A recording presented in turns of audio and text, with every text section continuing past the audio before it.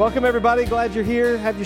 Find your seat, and we're going to be diving back into our series in 1st and 2nd Kings and 2nd Chronicles. We finished 1st Kings and the first half of 2nd Chronicles, actually over half, and we are now in 2nd Kings.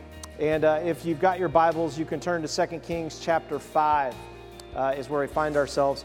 Remember, we're in the midst of our series called In the Lord's Sight. The reason we call it In the Lord's Sight is because 1st Kings, 2nd Kings, and 2nd Chronicles, over and over again, this term, in the Lord's eyes or in the Lord's sight, is used for the prophets and for the kings and their lives that they lived. And it's like, well, this king did what was right in the Lord's sight. This prophet did what was right in the Lord's sight, or what was evil in the Lord's sight. And you see that like 70-some times through these books. Over and over again, it's this idea that God is watching, God sees, and He's looking at what our response will be to Him given our life situation. Most of you here will not be kings. Most of you will probably not be prophets. Okay? But the Bible says that if we know Jesus, we've been anointed to be prophets, priests, and kings of His in whatever circles we walk on the earth. And that we should strive to be right in the Lord's sight. Right? To do what is right in the Lord's sight. Right now, just as our nation is split, the nation of Israel is split. There's a northern and a southern kingdom. Okay, the split happened after Solomon. They didn't follow God. God said this would happen. If they didn't, they didn't. The kingdom split. The northern kingdom took 10 of the 12 original tribes that come from the sons of Jacob in the Old Testament. The southern kingdom had Judah and Benjamin. Benjamin was kind of left over. If you know the story of Benjamin, they were kind of wiped out and then rebuilt. And so you have two, northern and southern. The northern kingdom never had, not once, a single king who did what was right in the Lord's sight in almost 200 years of their existence. Not once. I mean, they survived 200 years, but never had anyone who did what was right. And see, we think if we're surviving, if generation after generation is still going, then we must be right. We must be doing things right. No, God's just really gracious and patient. Really gracious and patient with us. And He sent prophet after prophet to the northern kingdom and to the southern kingdom. That's where we get Jeremiah, Isaiah, Obadiah, Micah. All the prophets, almost all of them, were prophesying during this period or right after this period. Trying to warn the people that your civil war, you're being torn apart. There is no solution to this outside of surrendering to me and doing what I say is right according to my word. That is a really good word for us today. We have a country that is incredibly divided. And we can talk about all the things we need to do and everything else, but the question we've got to really come down to as believers is, are we going to do what's right in the Lord's sight and believe Him for whatever happens? Because there were people that did what was right in the northern kingdom. We're going to read about a prophet today who lived in the northern kingdom, and he did what was right. But he suffered with them. He suffered in the midst of it. He had to stay in that mess and continue to minister and do what was right, even when everyone around him was doing what was wrong and telling him not to do what was right. And that's where we find ourselves. Here's the split of the kingdom. You can see just in terms of geography, if I can get it to click, it's not clicking. Here's the split, northern kingdom, southern kingdom. Israel, kind of off to the side. You've got the southern kingdom of Judah. God told His people He wanted them to worship in Jerusalem. That was where they were going to be. He asked the northern kingdom to let them worship in Jerusalem, and instead, every northern king fought to prevent the people from going to Jerusalem to worship. Because every time they would go to Jerusalem to worship, you know what would happen? They would stay. They wouldn't want to go back because they'd actually see the glory and beauty and awesomeness of God and say, I don't want to go back to that mess. Or they would come back and then cause a stink in their communities. Because they would come back and be like, we're not doing it right. We're not worshiping God the way that we should. We've made idols. This is not the right way to do it. And then they would be persecuted. They would be punished. They'd have a mess on their hands.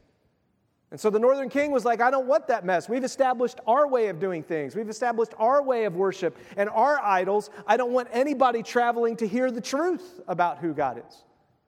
Very similar to where we're at today. So we pick back up the story, and here's the question you're going to see as we walk through this story today. The question is, who do we go to? Who do we go to? When you find yourself in a mess, like you find yourself in this civil war, this split, you want to go worship, but it's dangerous to even travel to get to go worship. There's like a DMZ zone between the north and the south, and you're trying to get to where God wants you to be, but you can't be there. What do? Who do you go to when you live in the northern kingdom? Because we're going to find that this is the prophet Elisha who lived in the northern kingdom. He's prophesying to the northern kingdom. He's doing his work in a wicked kingdom. And it's like, who do we go to? Where do we go? Because it's really difficult. We can't just travel freely as we should. And Elisha is calling the people to go to God. And in this story, as we see today, it's amazing because we see even other nations are turning to God. Even in the midst of the wickedness, even in the midst of the mess, other nations, other people are seeing that their gods, their idols are a mess. Their idols can't deliver on anything, and so they're turning away from that and to God, while God's people are not turning to Him. Think about that. That's what's happening around the world today. There are revivals breaking out in places like Iran. There is an Iranian revival happening right now. You won't hear about it. It's all underground. It's all house churches. If they're found out, they're murdered. And it's not stopping the gospel. And it's not American missionaries who are going there because we got all the answers and we're sharing because we're so smart and we're bringing the Western church and Western ideals to them. It's not. It's a groundswell from the swell up of people that are sick of their God. They're sick of the religion that doesn't deliver, and they're crying out to the God of the universe, and God is giving them dreams. They're coming to know Him. It's incredible what's happening. Meanwhile, in our nation, silence. We are losing more and more people every year to idolatry, statistics say. The young people raised in the church are turning from God and never coming back. And it's going up, and it's been going up since the 60s. We are not making ground. While the rest of the world is risking their lives to repent and worship God in secret. That's on us. And that's exactly where we find ourselves in this amazing story. And we'll see this morning, this story is one that Jesus actually refers to in His preaching. This is a story that Jesus uses to try to get the people who won't see who He is. They won't surrender their lives. They won't recognize what He's asking them to do and that He is the Messiah, but He's not bringing the message they want, that He's going to make them great and deliver them and overthrow the Romans and give them all the wonderful things they want. And Jesus actually uses this very story. So let's dive in. Chapter 5, verse 1. It says, Naaman, commander of the army for the king of Aram, was a great man in his master's sight and highly regarded because through him, look at this, the Lord had given victory to Aram. The man was a brave warrior, but he had a skin disease.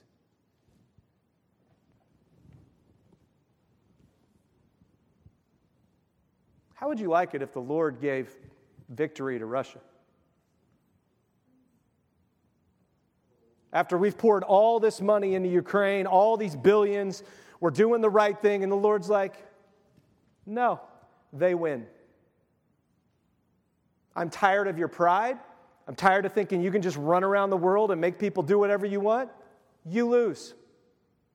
This is what was happening. The Lord was literally using another nation, which He does all the time in Scripture. He uses other nations all the time to humble His people. It is all the way through constant. Aram is actually a descendant of Noah. I mean, we all are, but specifically, they trace their lineage back. So actually, by God giving them favor, He was fulfilling His promise to Noah that He would make all of his sons a great nation. God's not actually breaking His word. He's actually keeping His word by allowing Aram to win. And this guy, Naaman, is a guy, we'll see in a moment, that even though he's winning, he's discontent. He's got an issue in his life that he can't get rid of, that he's tried all of his idols, all of his gods, everything and anything under the sun. He has tried to get rid of this skin disease that he has, probably leprosy, we don't know, and he cannot get rid of it. And remember, in the Old Testament, if you had a skin disease, you were to be put outside the camp. You were to be taken care of. You were to be loved. You were to be served, and all of those things. But you were not to come in and contaminate the camp. You had to recognize when you were ill, and you had to separate yourself and trust yourself unto God and what He would do, and actually trust yourself to His people to take care of you. That's Old Testament. Like when plague was spreading all over Europe, they didn't practice this because they didn't read the Old Testament. Because the church was in charge of the Bible, it was in Latin, and most people couldn't read. You don't know that. You don't know your history. That's actually a historical fact. The church actually killed almost all the Jewish Germans. The Catholic Church almost slaughtered all the Jewish Germans, or German Jews. You want to know why? Because they weren't getting plague like everyone else was, and they blamed them for giving them the plague and putting a hex on them and killed them, instead of asking them, why aren't you getting the plague? We're Jews. We follow the Old Testament law, and the Old Testament law protects us in the land. And the Old Testament law says that if someone's sick, you separate them till they're well. The Old Testament law says you don't poop and dump it out your window into the street. You dig a hole and you bury it. And in all the cities where the plagues were breaking out, they had chamber pots.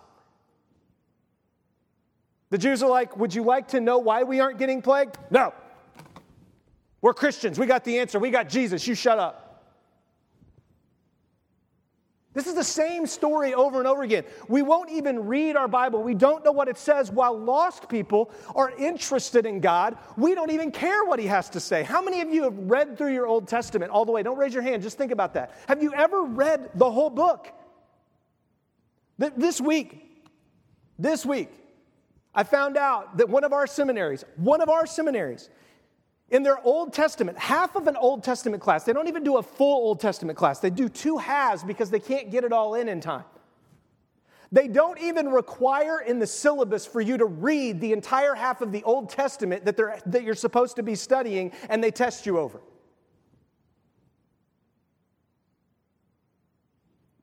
That is ridiculous. I'm sorry. That's just wrong. What are you reading then? What are you being tested over? The book, or like what I think about the book? What the professor thinks? Read the book. Like, I couldn't believe it. I'm like, do I write someone? I don't know. They won't listen to me. But it's frustrating. But I know that our seminaries are some of the most biblical in the world, so it panics me when I think about the other seminaries. Because ours are actually try to really focus on Scripture and the Bible, and they don't even require the reading in the syllabus. I mean, can you imagine taking a class on the Ming Dynasty and not having to read any of not reading their documents? Now, they are reading some, don't get me wrong, portions, but they're picking and choosing the portions, which is what we've been taught to do. You pick and choose the parts of the Bible you want to read, you want to emphasize, you want to speak to, and you leave the controversial ones, you leave those to the side because you've got a theological persuasion that you need people to believe so that they'll go out and teach your theological persuasion all over the world the way you want it taught. How about we read the whole book? Because if you do, dude, it'll mess with you. And that's exactly what happens to Naaman. Look. It says, Aram had gone on raids and brought back from the land of Israel a young girl who served Naaman's wife. This is a slave girl. And it says, she said to her mistress, if only my master would go to the prophet who is in Samaria, he would cure him of his skin disease. So Naaman went and told his master what the girl from the land of Israel had said. His master's the king of Aram. He's the chief general. He went and told the king of Aram, who's been fighting against Israel, winning wars against Israel, taking land from Israel, he has the boldness to go and say, our gods stink. I would like to go to the God of Israel to find out if he can cure me. That's some boldness to put himself out there like that, to basically say, yeah, you'll see in a minute. Your God I keep going to the temple with you for doesn't work. And he's willing to go. And then he has to say, well, who told you that? Oh, it's some slave girl. So you're a commander of an army who's kicking like everybody's rear end right now. You are commanding the army that's on top in the world right now, and you're listening to a slave girl?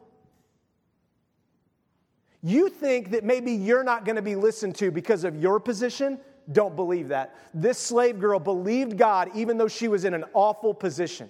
Even though she was in slavery against her will. She was stuck in this position. She never stopped giving honor and glory and hope to others in her God because her God could deliver. Man, what incredible faith this is. I mean, this is just amazing when you think about it. It goes on in Ephesians 6:5 says, slaves, obey your human masters with fear and trembling in the sincerity of your heart as to Christ. Don't work only while being watched in order to please men, but as slaves of Christ. Do God's will from your heart. Serve with a good attitude as to the Lord and not to men, knowing that whatever good each one does, slave or free, he will receive this back from the Lord. And masters, treat your slaves the same way without threatening them, because you know that both their master and yours is in heaven, and there is no favoritism with God. God does what God wants to do. You can't manipulate his favor and get a little bit more favor than the next guy. It's not how it works. God doesn't work on works. And then Paul says in the New Testament, finally be strengthened by the Lord and by his vast strength. Because you're going to need it. Because your strength's going to run out. See, if you practice this kind of a life, where you practice a life of surrender, your strength is going to run out. It is. If you keep serving and giving, your strength is going to run out. You're going to get tired and you're not going to want to do it anymore. Especially when everybody else around you is saying being a slave is stupid. You should run away. You should get away. Listen, I recognize that what we did to enslave people in our country was incredibly, absolutely, positively wicked. Biblical slavery was different, you ready for this, than our slavery. In biblical slavery, there was a year of Jubilee. And all the slaves would be set free in the year of Jubilee if you knew God. Wow, what an incentive to believe in God and participate in the sacrifices of God, and even fake that you believe in God, because when the year of Jubilee comes along, you get set free. You know how many times the people of God practiced a year of Jubilee that we have record of? 0. Not once. Not once would they give up their money. Would they give up their stuff? Not once. They wouldn't do it. Because it's too valuable. And I got to keep, I got to build, I got to prove, I got to show, What happened to the year of Jubilee where everybody's land that God allotted was given back? Where people were set free, that you knew that there was a purpose to your slavery because there was an end coming. See, Paul is writing in Ephesians, he's saying there is a purpose to the position that God has you in. Live it out.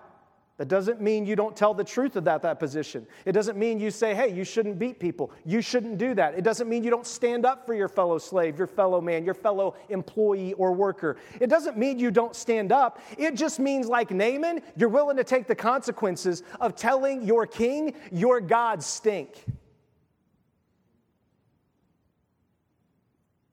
It's there. And Paul says, look, masters should treat them. Obviously, Naaman treated this slave girl well. Otherwise, she would have laughed at him. She would have been like, yeah, you got a skin disease. Take that, you big beater. I hope you get worse skin disease. I hope you kill over and die. That could have easily been her heart if Naaman was a wicked man. But Naaman obviously was a man who treated people well. Which is why, here's the deal, I wonder myself, as wicked as the northern kingdom was, I wonder if she wasn't better off in Aaron. The northern kingdom of Israel is so wicked and so awful that I wonder if she thought, man, I got out of there. I'm just happy to be out of that place. I watched the show The Sound of Freedom this week, the movie The Sound of Freedom. It's talking about right now we have more slaves in the world than the entire African slave trade combined. Currently. There are more slaves in the world. There are over 2 million children being sex trafficked right now. And the number one consumer of that is us, the United States of America. The number one consumer of everything that funnels human trafficking and that funnels specifically children being abducted and sold into slavery for sex is us. The second offender is Europe. We're at the top. There are more kids being smuggled into the United States for sex trafficking than almost anywhere else in the world. And we don't talk about it. We don't think about it. We don't want to deal with it. And Elisha the prophet has been preaching. Before him, Elijah the prophet preaching and saying, we need to deal with this stuff. This whole peace, we're all good, it's all wonderful. God wants you to be rich and famous and wealthy and what? It's got to stop. There are people perishing because we just want more for ourselves. Every time I get out my phone, I think about the fact, I wonder how many children mined for my lithium and cobalt so I can have this device. Because most of the devices that we have and the batteries that are produced by slave labor around the world. And we don't want to talk about it because we're solving a bigger problem, climate change. I don't know if it's real or not. I really don't care. I just know that there are kids that are dying and getting cancer because they're ingesting cobalt fumes and lithium and everything else so that I can solve some problem that might happen in 100 years. And we won't talk about it. We won't deal with it. We won't pray about it. We won't weep over it. I wept in that theater when I saw that movie. My heart broke. This is my nation. Elisha's heart is broken. This slave girl's probably looking and saying, I'm in a better spot here than I was there. She was probably treated more like a slave in the northern kingdom than she is as an actual slave in Aram by this guy who cares about her.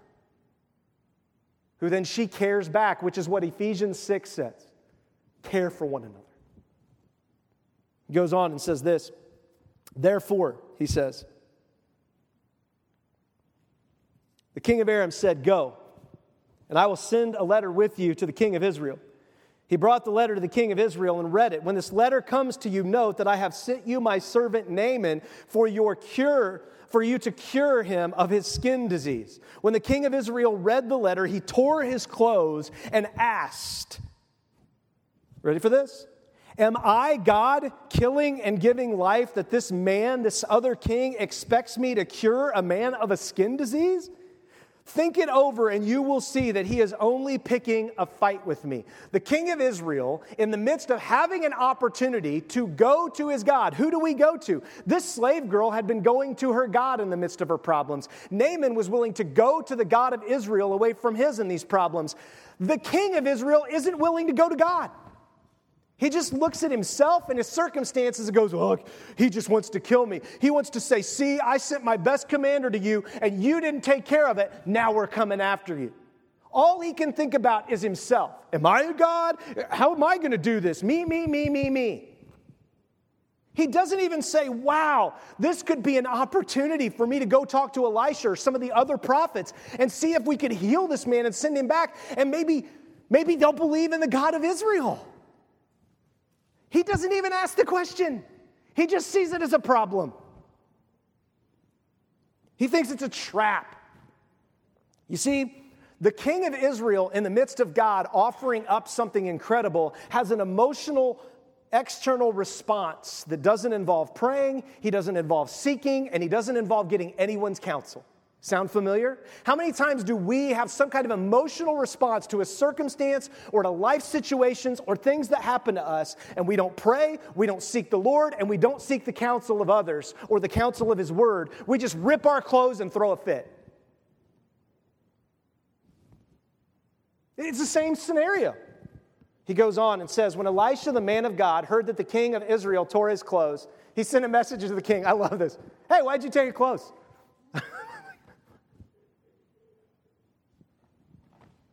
Like, why are you throwing a fit? Have you ever done that with your kids? Like, they're, blah, blah, and you're like, why are you throwing a fit?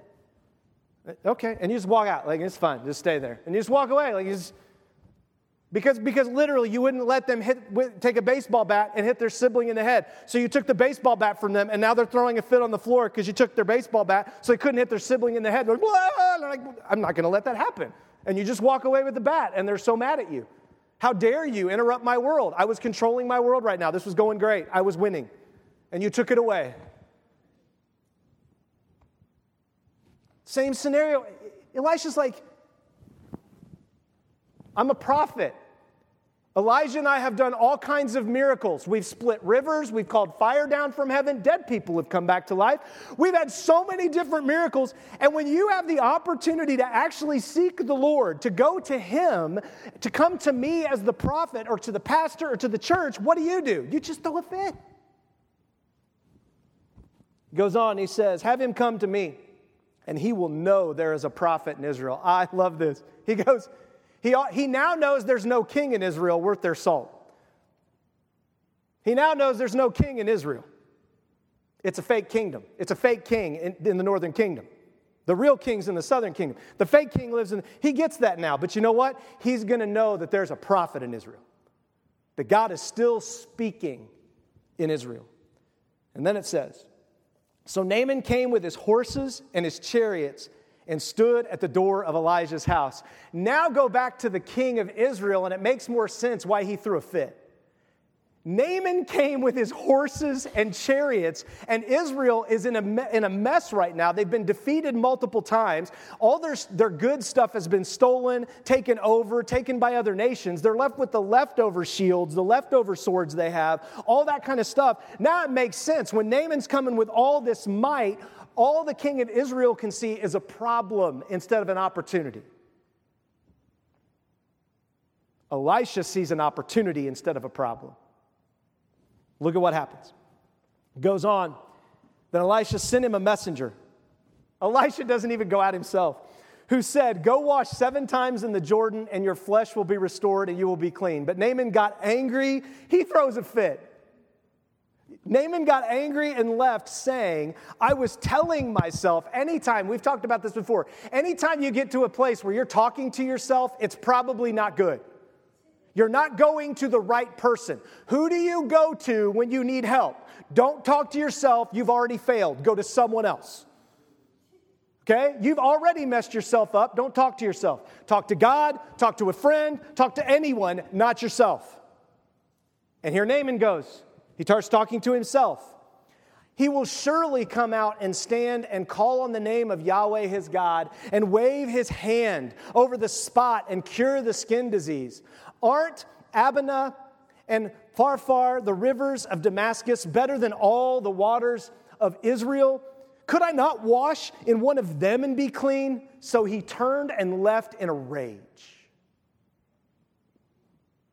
This story should not sound unfamiliar to you in your life, because this is exactly what we do with God. He gives us a very simple thing we need to be doing, and then when things don't work out the way we planned, the way we thought it should, for the reason we came, the reason we did it, we leave in a rage, we throw a fit, and we get mad. And we say, God, why don't you show up and give me you in a vision? I can't listen to your messengers, other Christians, the Bible, and all the messengers who wrote this. I can't listen to pastors. No. I need to hear directly from God, directly from the prophet. And if I don't hear from him, I'm not listening. Do you see how the Bible repeats it? The Bible makes so much sense. I was telling our Slack group of college students this week, Factually, the Bible cannot be argued with if you argue with it scientifically and factually like a courtroom. You cannot argue with the Bible. All the arguments of Scripture come from emotion.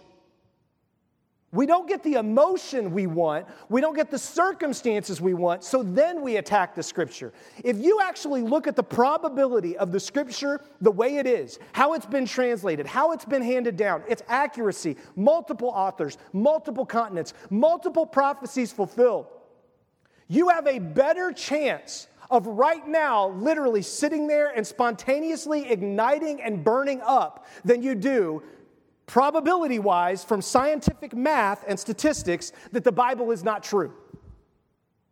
Literally, you should be more concerned that you are going to spontaneously combust today, okay, than the Bible not being true.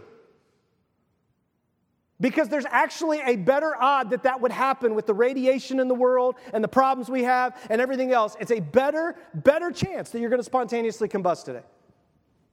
A scientist actually came to Christ. I posted a video to this college feed. That's how he came to Christ. He actually did the probability of the two things, and he said, I got to believe the Bible. That's how he came to faith.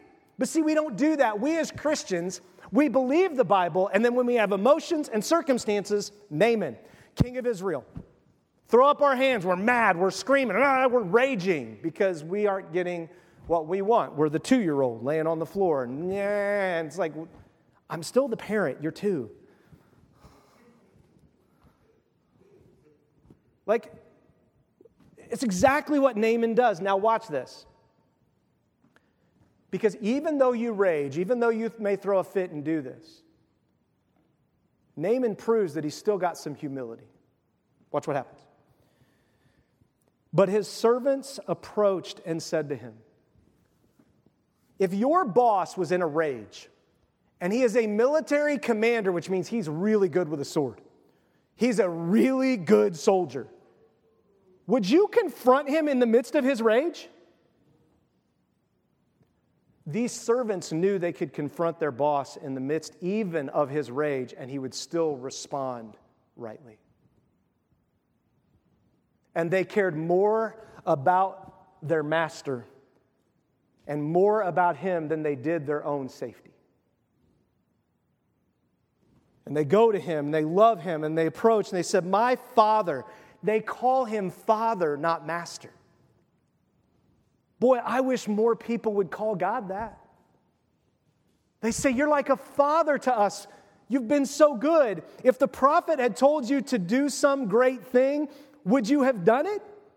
How much more should you do it when he tells you, wash and be clean? In other words, Naaman was expecting God to do some great big thing, to fix some big show. And they're like, he just asked you to do. And the reason Naaman was so mad, think about it.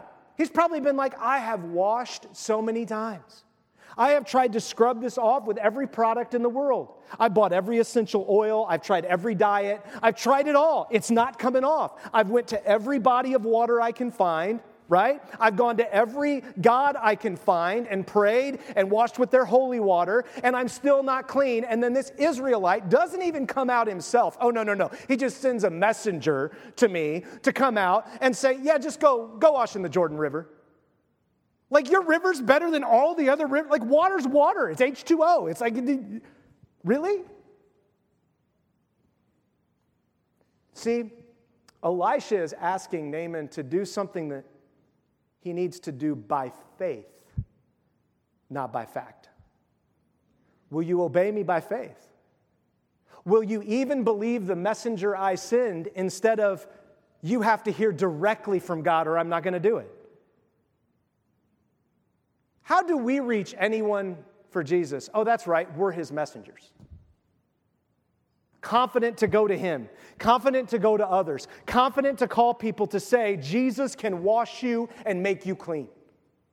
And there is no other way. There is no other river that will save you. There's no other God that will save you. There is one way. You go to the Jordan, you go to Jesus, and you get washed. No other option. And don't be surprised if people leave in rage. Because that's what we do when God asks us to do very simple things. Because we want to show, we want to prove, we want to big, God's like, Just obey me. Just obey. He goes on and says this. So Naaman went down and dipped himself in the Jordan 7 times. I don't know about you, but when I'm confronted and I'm in the midst of a rage, my response is not to immediately obey the person that told me I'm in a rage and I'm wrong and I need to do something different. My immediate response is to defend myself, to leave that room, to go pray about it and deal with myself for a while, then go. Naaman obeys his servants. Yeah, you're right, I'm an idiot. And he just goes and does it. And then it says, according to the command of the man of God. They call Elisha a man of God. They recognize this is a man of God. Then his skin was restored and became like the skin of a small boy, and he was clean. Then Naaman and his whole company went back to the man of God, stood before him, and declared, I know there's no God in the whole world except in Israel. Israel is full of idols right now. They have created Dan, and they have created what's the other one? Bethel, thank you, I want to say Beersheba. Dan and Bethel as 2 places for 2 golden calves to reside to represent God. And Naaman recognizes, you guys don't see God anywhere, I see God.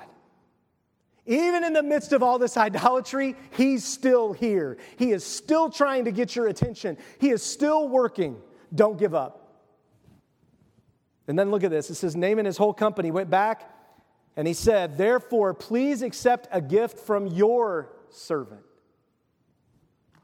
This guy has been kicking the rear end of the Israelites. This guy commands one of the strongest armies of the world in this moment, and he literally says, I now understand that you have authority over me because only you could do what no one else could do, and he places himself under the authority of Elisha.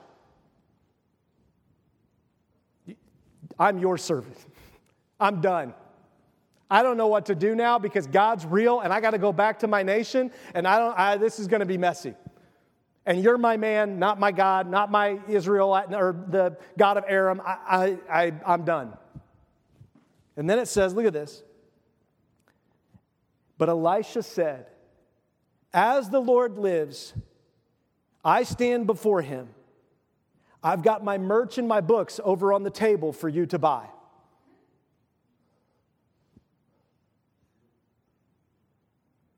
Because I'm the prophet Elisha, and my merch and my books need to be sold so that we can generate a profit for the prophets here, so that we can go out and be the prophets of God in the world. So here's my merch. Here's our. Just buy up. Have all your army. Buy up the merch.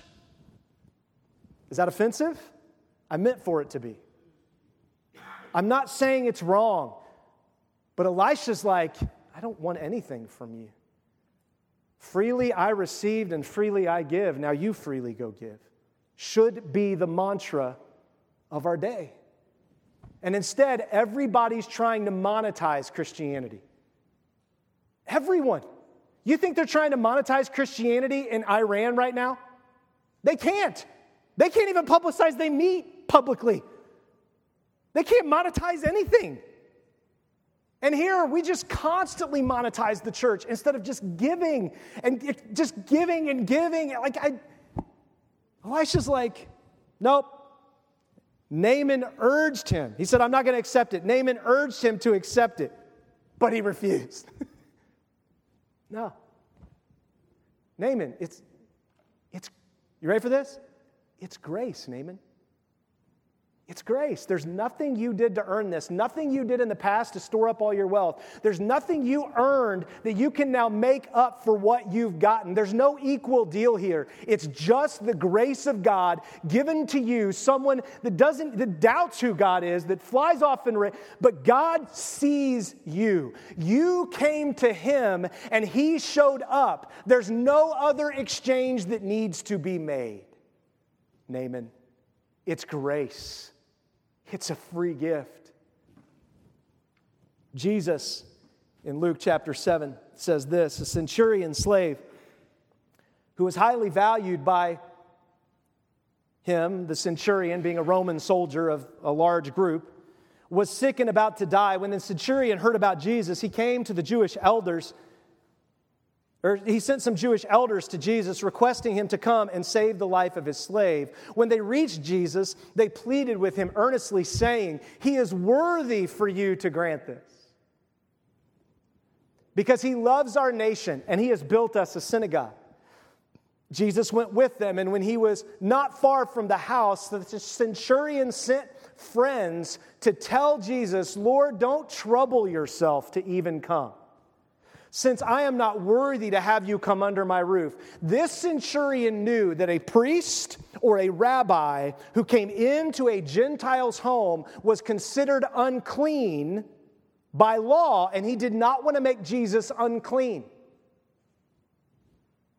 He didn't want to put Jesus in a position where he was at a war with the religious leaders. He was like, "Look, I'm not trying to cause any fuss. I've just tried everything else to save my slave. I love him.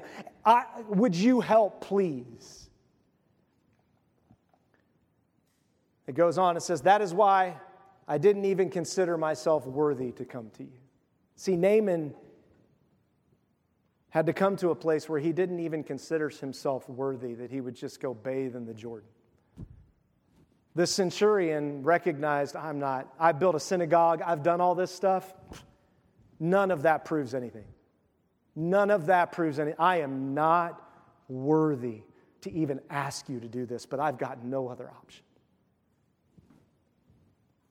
Then he said, "But if you say the word, and my servant will be cured." I understand who you are. I understand the power you have. And if you just speak, I know it'll happen. Look at what he goes on to say. He says, "For I too am a man placed under authority, having soldiers under my command. I say to this one, go, and he goes. To another, come, and he comes. And to my slave, do this, and he does it."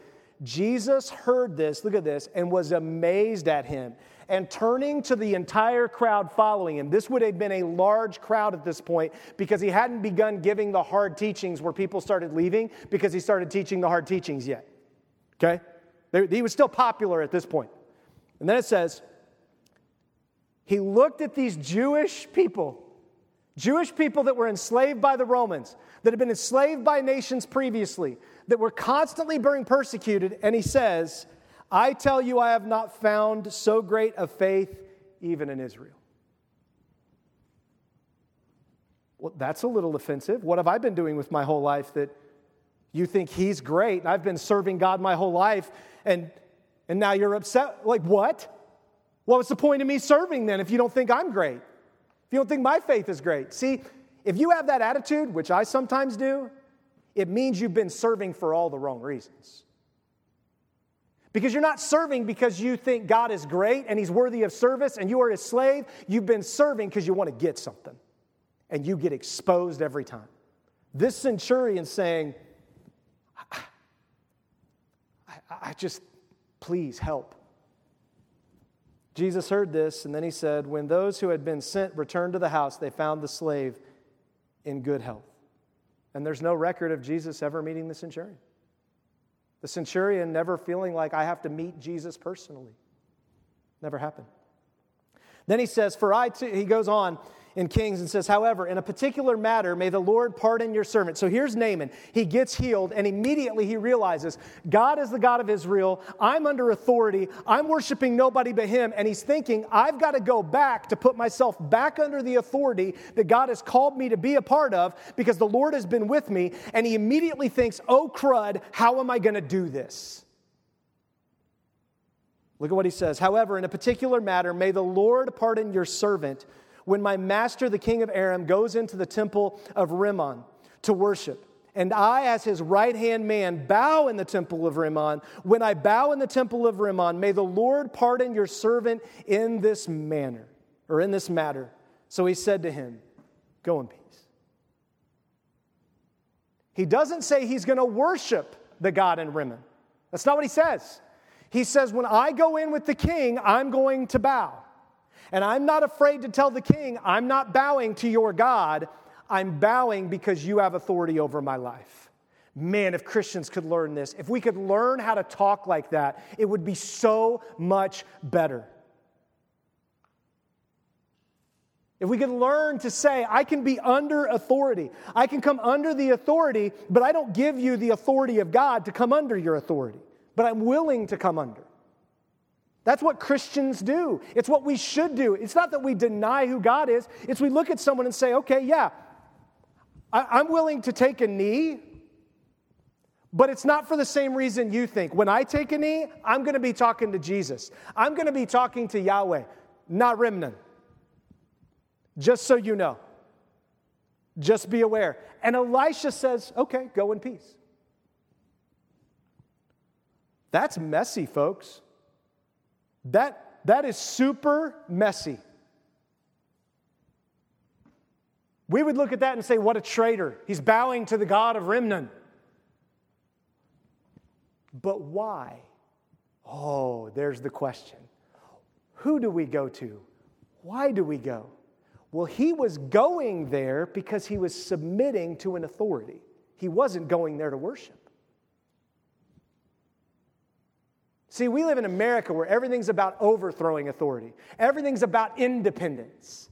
This Naaman realized that everyone under him was dependent on him, and he wanted to be careful that he didn't try to go back and just overthrow his nation and cost everyone else. And you think, well, how could we do this? Missionaries have been doing it for years. There are tons of missionaries who smuggle Bible into countries, and they're asked, do you have any Bibles? And they go, nope. I don't have any Bibles. Well, what are all these books here that we can't read the language of, or that, these boxes? Oh, they're just boxes of books. Were they wrong? Should they go to hell for lying? No, because they're appealing to a higher authority. They're appealing to a higher authority. You don't stand in the place of God. And so no, we're taking them in. Be careful with that mentality, because sometimes we use that to do some really wicked things, but that's not what Naaman is doing here. And we could learn a lesson or two from Naaman in this circumstance. Peter says this, "Dear friends, I urge you, as strangers and temporary residents, to abstain from fleshly desires that war against you. Conduct yourselves honorably among the Gentiles." That's what Naaman was saying. I need to conduct myself honorably now against the people that don't believe in God. Because I believe in God now. I'm one of you. Now I got to figure out how to conduct myself honorably with them. So that in a case where they speak against you as those who do what is evil, they will, by observing your good works, glorify God on the day of visitation. In other words, I believe that someday my king in Aram is going to be visited by God. He's going to visit him somehow. He's going to reach him. And when that happens, I want him to think about me and how I lived for Yahweh. Then it goes on and it says, submit to every human authority because of the Lord. It doesn't say submit to every human authority for your own skin. It doesn't say submit to every human authority so you can have what you want, so things work out well. No, do it because Jesus did it. Jesus was crucified by all the authorities. The Romans agreed, the Jewish Pharisees, Sadducees, and scribes agreed. Everybody agreed, kill that guy. He submitted to all the authority. And then he came back to dead to say, nanny, nanny, boo-boo, you don't have authority. That's what he did. And then it comes and he goes, look at this. Whether to the emperor or the supreme authority or to governors or those sent out by him to punish those who do what is evil and praise those who do what is good. For it is the Lord's will that you silence the ignorance of foolish people by doing good. And the good thing to do is to learn how to come under authority. You got to learn how to do it. The first commandment with a promise in the Old Testament, what is it? Honor your mother and father so it might go well with you in the land in which you live. You want it to go well in your house? Figure out how to obey mom and dad. It'll go much better for you, I promise. You won't get beatings. You won't get whipped. You won't get timeouts. You won't. Now, do we do that? No, we're constantly looking to be God and overthrow the authority in our life so we can get what we want. It goes on to say this in Thessalonians. Paul writes, therefore encourage one another and build each other up as you're already doing. Now we ask you, brothers, to give recognition to those who labor among you and lead you in the Lord and admonish you, and to regard them very highly in love because of their work. Be at peace among yourselves. And we exhort you, brothers, warn those who are irresponsible, comfort the discouraged, help the weak, be patient with everyone, because this takes a while, right? God's been working on you a while, been working on me a long time. I got still a lot of work to do. See to it that no one repays evil for evil to anyone, but always pursue what is good for another and for all. Rejoice always, pray constantly, give thanks in everything, for this is God's will for you in Christ Jesus. That's what Naaman, that's what his slave girl, that's what his servants did.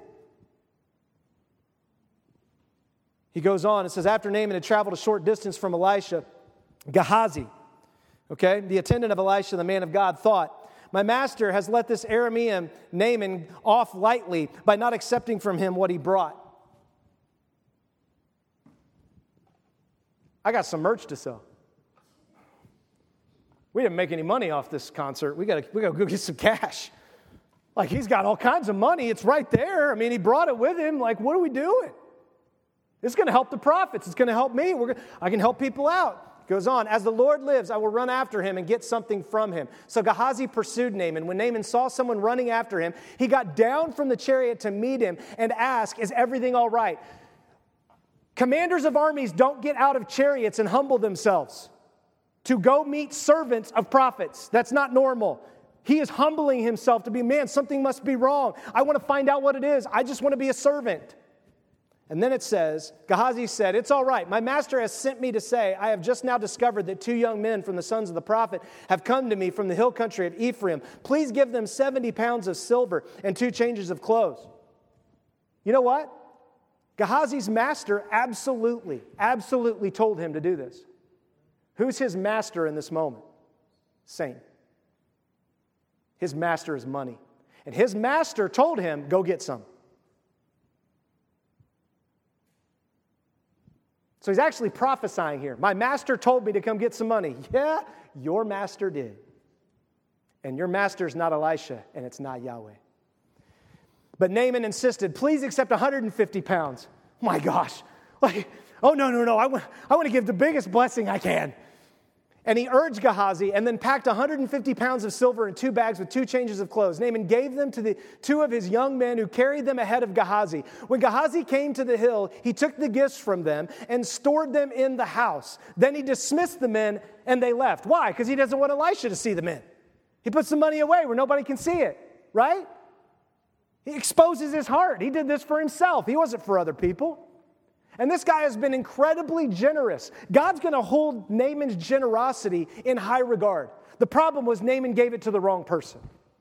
It's not Naaman's fault. That's the person's fault who took it. And there's a lot of that goes on in our modern Christianity. We are giving to things we should not give to. You often will give to charities and have no idea how much of the actual percentage of that money actually goes to the people on the ground. You don't even check it. And God says never give out of compulsion. Don't do it. Don't give because you feel like compulsion. Like people, no. Be like, nope, need to pray about it, need to think about it, need to do some reflection, then I'll let you know. That's how Christians are supposed to give. Goes on, it says this. Gehazi came and stood by his master. Where did you go, Gehazi? Elisha asked him. Your servant didn't go anywhere, he replied. Where did you go? Who did you go to? I didn't go nowhere. I was right here the whole time. But Elisha questioned him, wasn't my spirit there when the man got down from his chariot to meet you? Oh, dude, that had to sting. Like God sees. You think God doesn't look? He sees. He sees. Is it a time to accept money and clothes, olive orchards and vineyards, sheep and oxen, male and female slaves? Is it time to accept, or are we supposed to be giving? Is it a time to be stockpiling, or is it a time to give freely? Well, as you've been freely given, you freely receive, you freely give. Therefore, Naaman's skin disease will cling to you and your descendants forever. So Gehazi went out from the presence diseased as white as snow.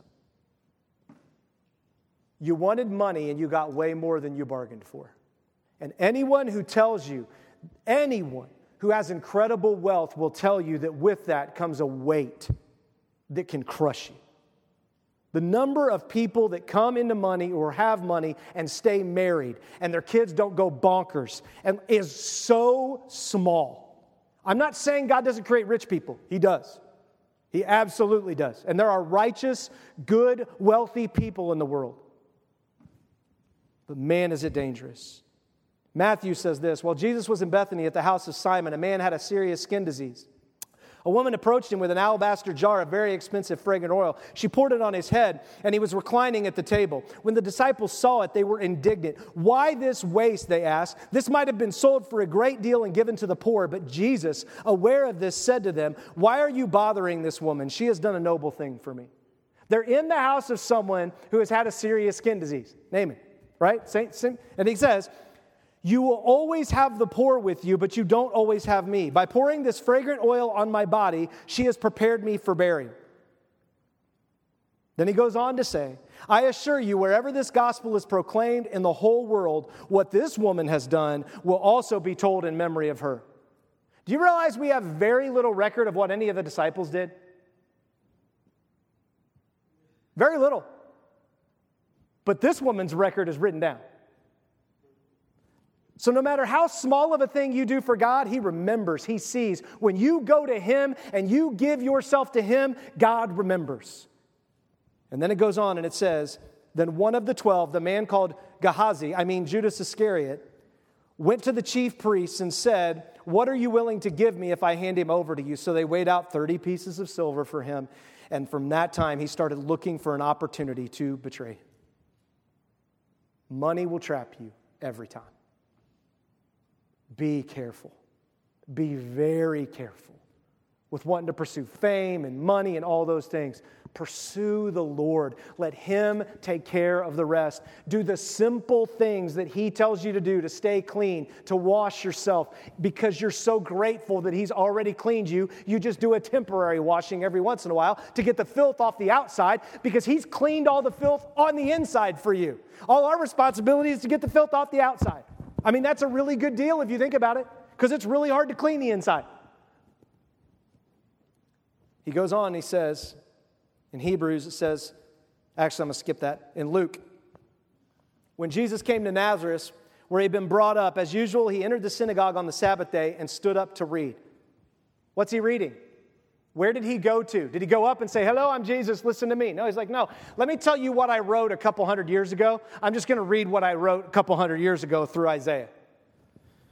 The scroll of the prophet Isaiah was given him, and unrolling the scroll, he found the place where it was written, the Spirit of the Lord is on me, because He has anointed me to preach good news to the poor. He has sent me to proclaim freedom to the captives and recovery of sight to the blind, to set free the oppressed, to proclaim the year of the Lord's favor, the year of Jubilee.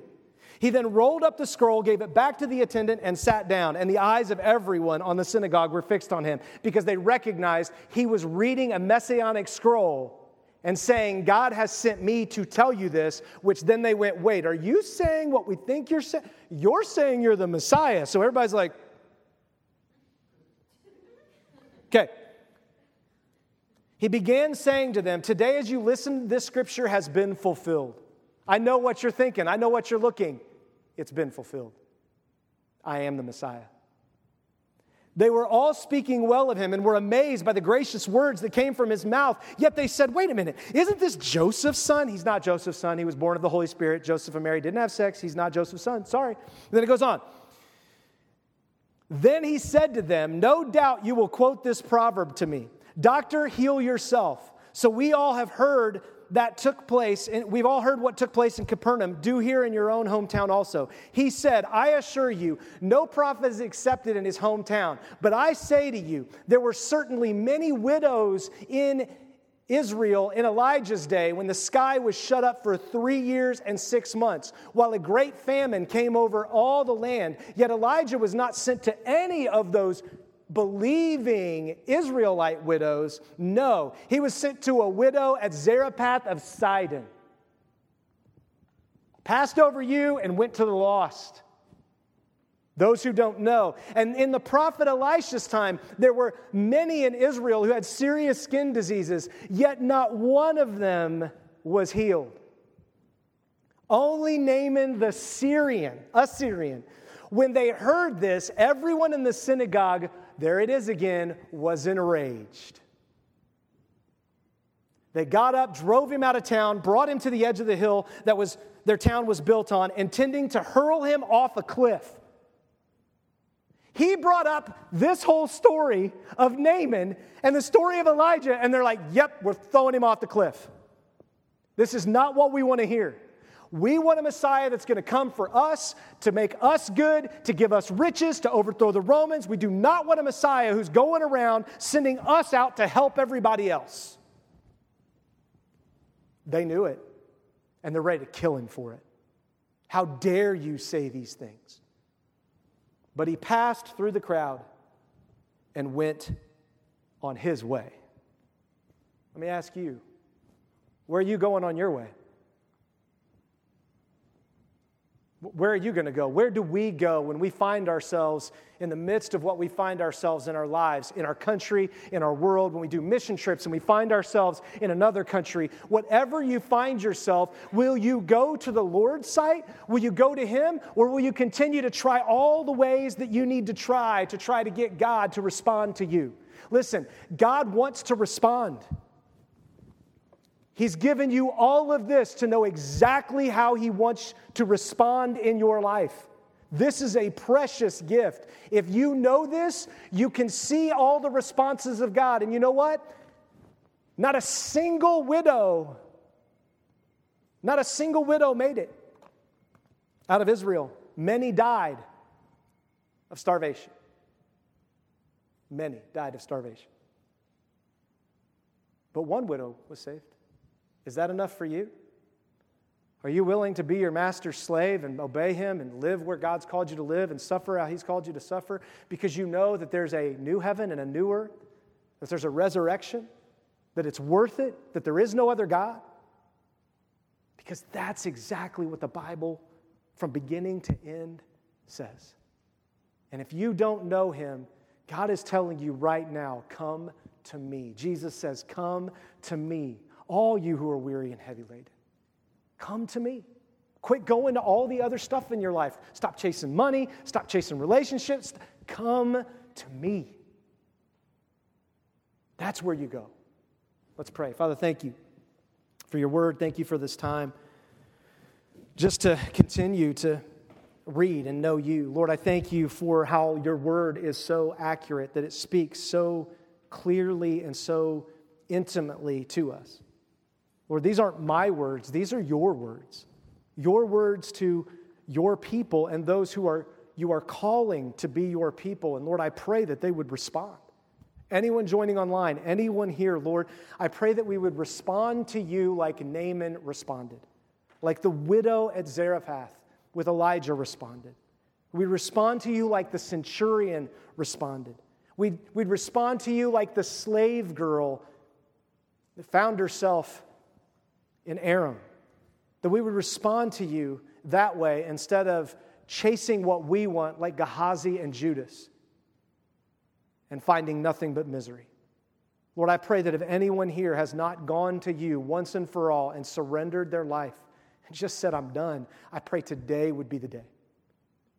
They would put a marker in the sand that on this day, I said, yes, I'm going to Yahweh Saves, to Yeshua, who is Jesus. And Lord, for those of us who know you, I pray that we would gather confidence to know that you see us and that we can go to you and trust you with our lives. We pray in your name. Amen.